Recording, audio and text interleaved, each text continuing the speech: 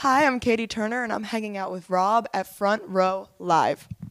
What's up, guys? Rob here, Front Row Live Entertainment. I am finally hanging out with Catie Turner, and you're about to headline and perform here at the Troubadour, which is such an iconic theater. For you, like being an artist, like what does it mean to be at a venue like this? And you're almost at the end of the tour as well, so it's kind of like a really cool place to end the tour.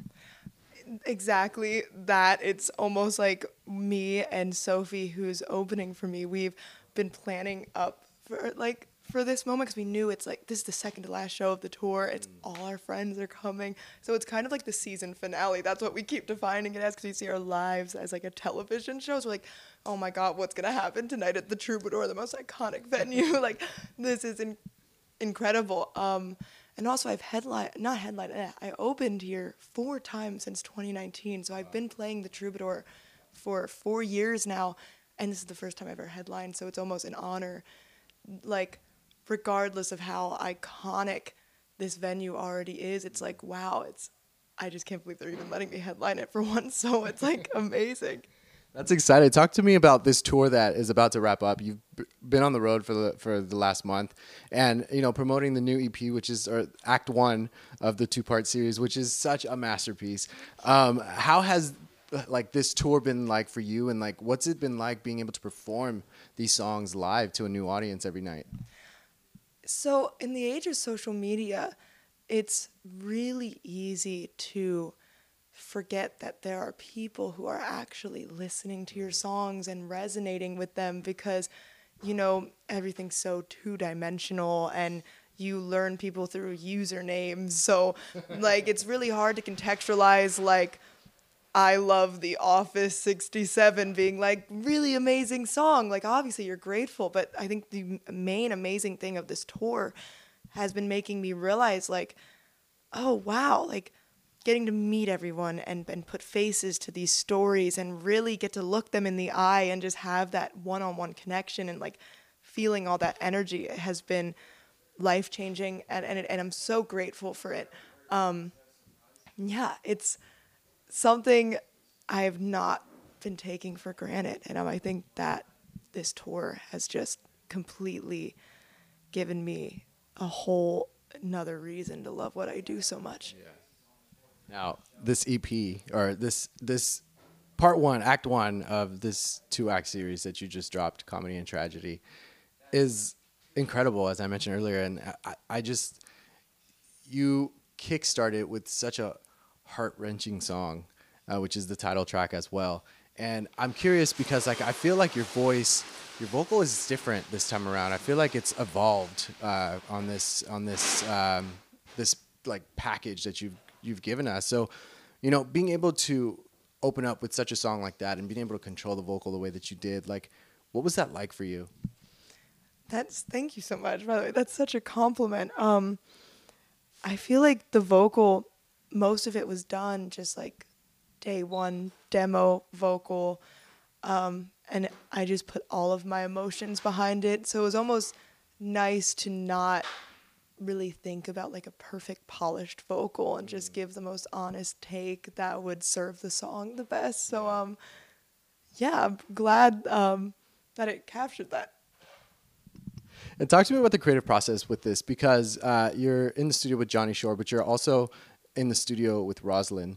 And having 2 producers during these 6 tracks, like how does that change the dynamic during the recording process? And, also the creative process too, because it's like you get 2 incredible producers at once. So it's like, I feel like it's hard to keep something cohesive, but you nailed it on this. So what was that process like?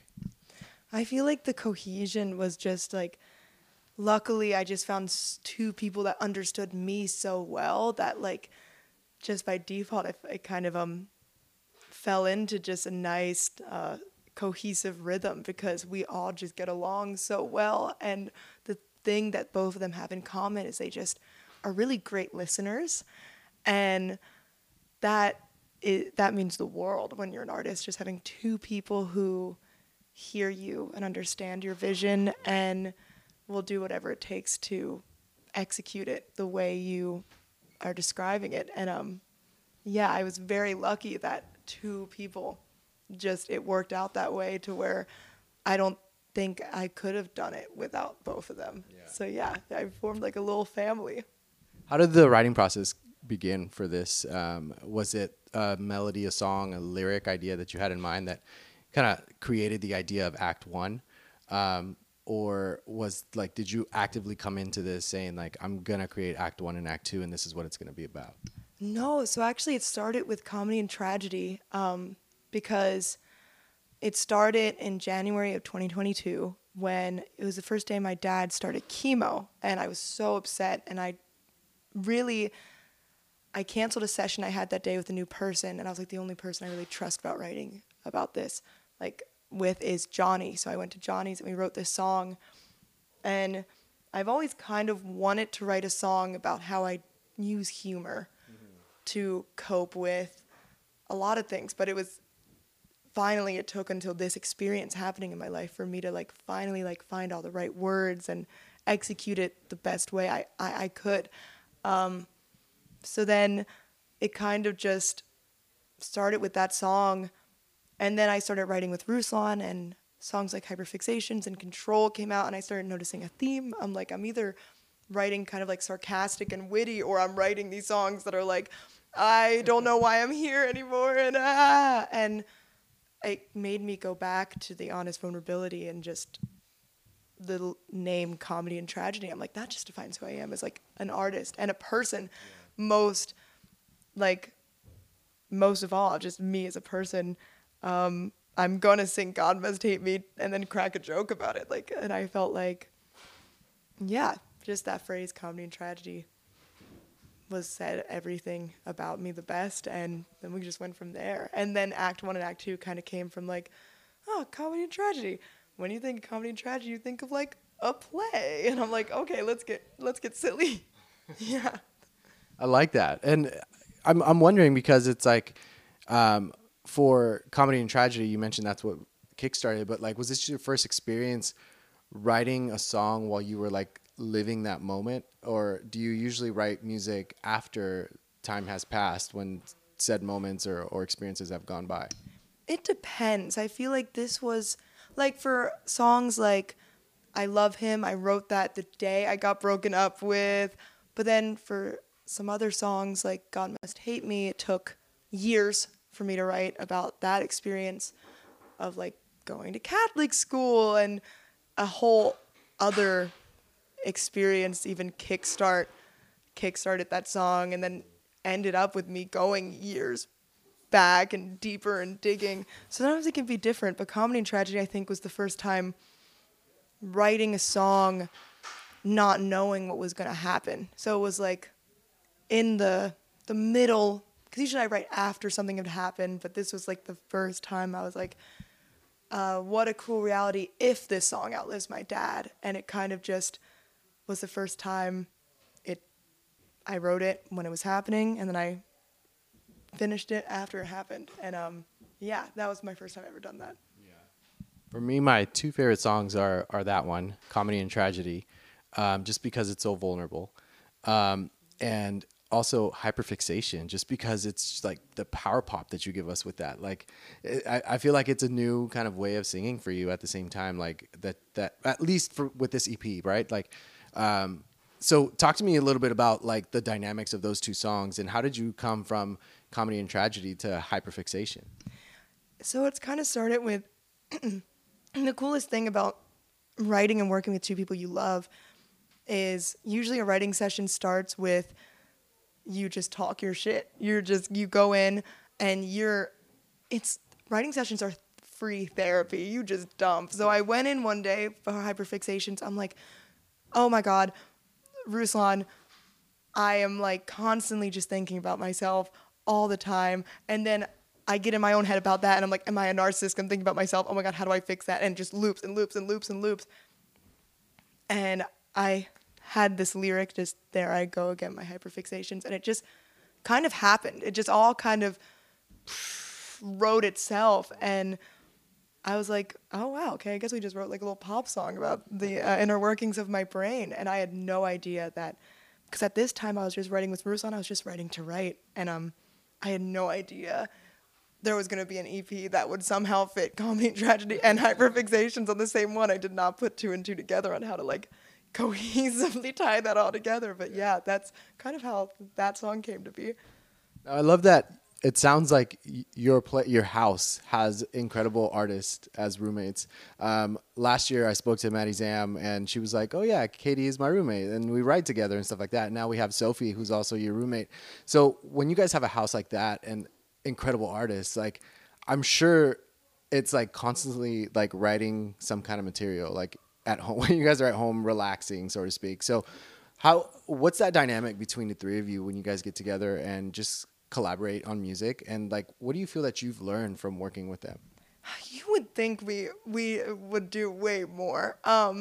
Like I think you get burned out of it very quick. It's like you come to LA so inspired because the first time me and Maddie, because Maddie and I don't live together anymore. So now it's just me and Sophie. But I remember the first time Maddie moved in with me in July 2021, we were so inspired, so creative. We wrote Fat Funny Friend. Oh my God, I'm like, is it always going to be like this? But very quickly, you're burnt out. So then you just all start sitting on the couch watching Love Island. And that's kind of like what me and Sophie do, where like we're not writing a lot together or like really being creative in our off time. Like we sit around and eat potato chips and just look on Instagram. But it is amazing living with artists and getting them to see what they do in like the comfort of their own room, and like you hear little things, and I'm just constantly inspired by their ability to express themselves and their melodies, and just it's a whole other side of them that I'm lucky enough to see, like their most authentic self, like the person that they are on the inside with all their whimsy and creativity. So I consider myself very lucky that I surround myself with such beautiful people. Yeah, that's really cool. And going back to this body of work, with these 6 tracks, where do you feel like you were challenged the most, whether it was in the writing process or even vocally when you were recording the vocals?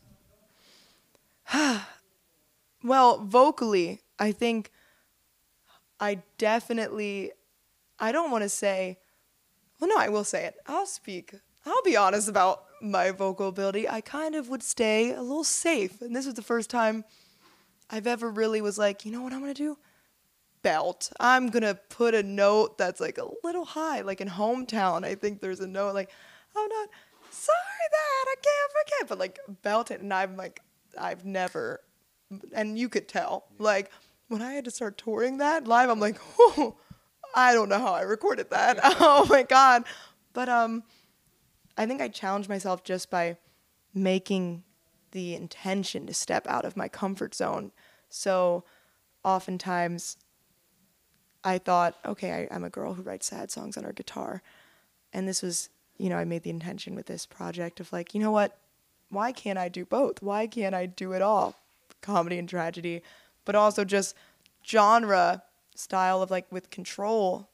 I was like, no one would really ever expect me to be angry on a song and electric guitars and like head banging, but I just wanted to do something different. I wanted to push myself. So I think that's how I challenged myself, a girl who is scared of stepping out of her comfort zone, making myself do it. And that's why Hyperfixations like really caught my attention, because I was all like, she went from singer-songwriter to F it, I'm going all out. And that's what I felt like during this entire song. So it's such a cool experience that you allow us to step into with Act One. And I'm excited to see what else is happening with you music-wise. And I can't wait for more material, obviously, when the time comes. But during this process, like, what did you learn about yourself that you really didn't even know before, or you weren't even confident before, aside from the vocals like you just mentioned? I learned to trust myself more. I learned that vulnerability doesn't have to be so scary. And I learned that being honest is your greatest asset. So yeah, I think that's what I took away most for this project. Well, Catie, thank you so much for taking the time to talk to me. Congratulations with Act One. Be sure to check out Catie Turner's new record. Do I even call it an EP? This is where I'm confused. Oh, So yeah, do we call it an EP? Do we just call it Act 1? I call it an EP. I call it an EP. Right. But if we want to be fancy, I was treading lightly just in case. I could tell. And I was like, that's so sweet. EP, my EP, Comedy and Tragedy EP. All right. Well, Comedy and Tragedy Act 1 is out now, so be sure to check it out. And thanks for watching here on Front Row Live. Hey, it's Rob again. If you enjoyed this interview, please follow for more, and I invite you to head over to my YouTube channel, Front Row Live ENT, where I have thousands of video interviews with my favorite new and established artists. Once again, thank you for tuning in, and have a great night.